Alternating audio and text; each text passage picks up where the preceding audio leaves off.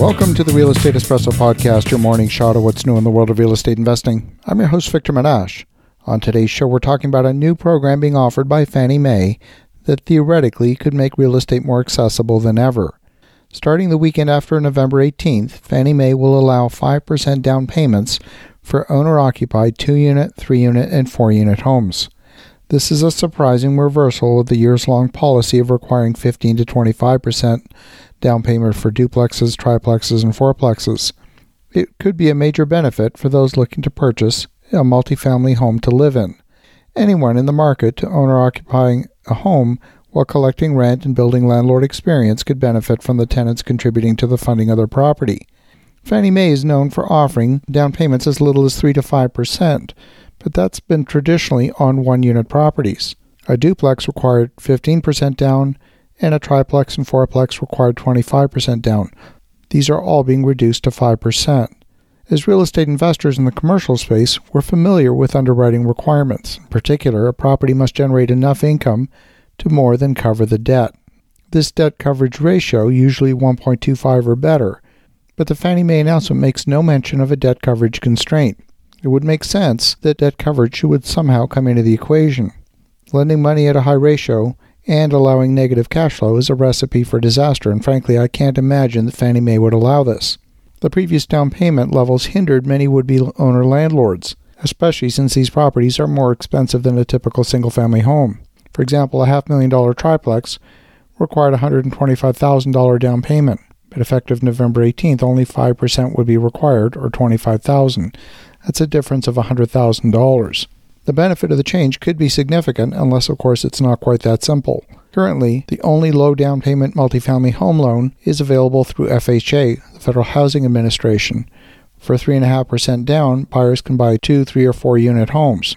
For duplexes, FHA works well, but the financing comes with a bit of a drawback for 3 and 4-unit properties, something called the self-sufficiency test. Instead of measuring debt coverage, the FHA loan comes with a self-sufficiency test in which the property needs to be able to cover the entire payment with the rental income after a vacancy factor of 25%.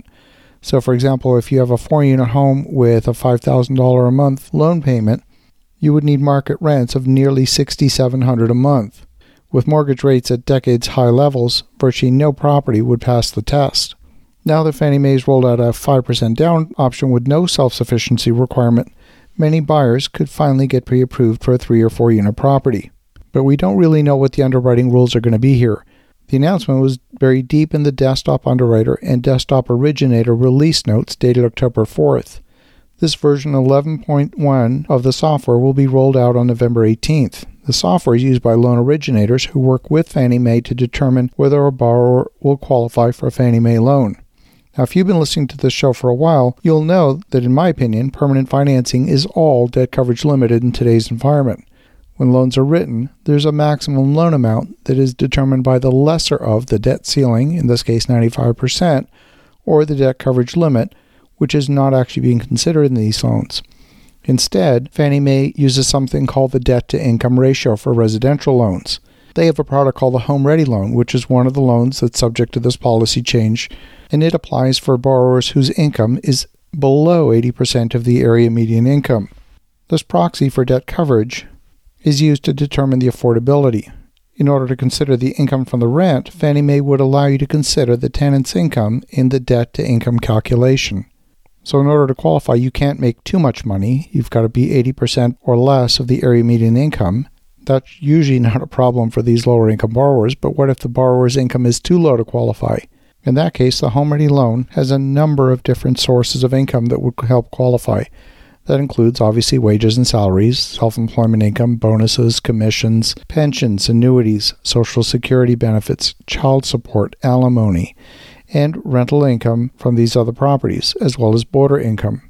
Prior to the release, you can count the income from a renter on the application as long as they've lived with you for at least 1 year before buying the home. So I don't know how this portion of the policy is going to change under the new underwriting rules. Now, I've got a feeling this announcement will actually have little impact on the number of borrowers who will qualify for these high-ratio loans. Maybe when interest rates are lower, then borrowers might be able to take advantage. In the meantime, this feels to me like a public relations pitch designed to make the lenders seem more progressive, when in fact there's little material change to the number of borrowers who would qualify for higher ratio financing. I've personally not gone through the application process with Fannie Mae, so I don't know, and maybe my conclusion's unfair. But I am so familiar with debt service calculations, by virtue of running these calculations literally on a daily basis, I'd be very surprised if Fannie Mae's calculator works differently than mine. As you think about that, have an awesome rest of your day. Go make some great things happen. We'll talk to you again tomorrow.